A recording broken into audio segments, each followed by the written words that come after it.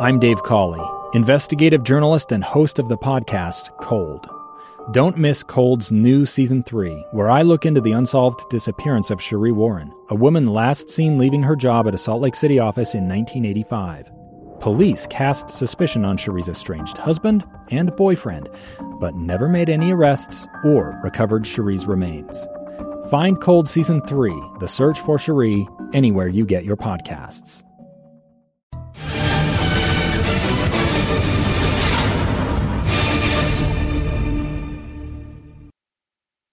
Sugarland, where the Bees got off to a good start tonight. In the second inning, Orlando Martinez doubled, moved to third on a ground out, setting the table for Jack Mayfield.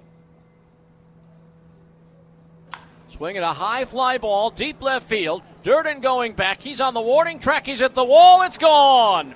Jack Mayfield in his first at bat back from the injured list hits a 2-run homer, and the Bees take a 2-0 lead.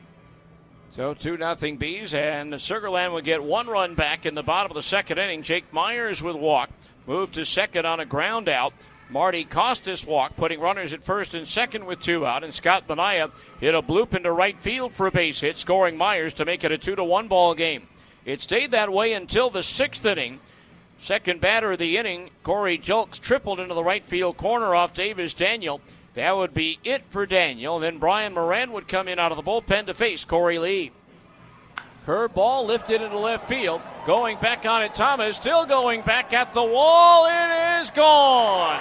On the very first pitch, Corey Lee, it's a 2-run homer. And now Sugarland has the lead, 3-2.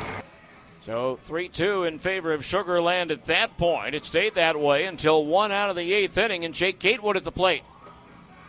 1-2 pitch. Swing, and there's a high drive to deep left field. Durden going back. It's up there, it's out there, and it is long gone. Crushed by Jake Gatewood. And we have ourselves a brand new ball game. It's 3-3. So a tie ball game, and it stayed tied going into the 10th inning. The Bees were unable to move the automatic runner off of second base. In the bottom of the 10th inning, though, Sugarland got a fly ball to right from Edwin Diaz to move Scott Minaya to third, setting up Alex Degote.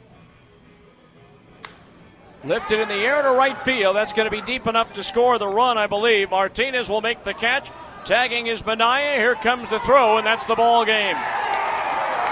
Sacrifice fly and a run batted in, and Sugarland wins it in the bottom half of the 10th inning.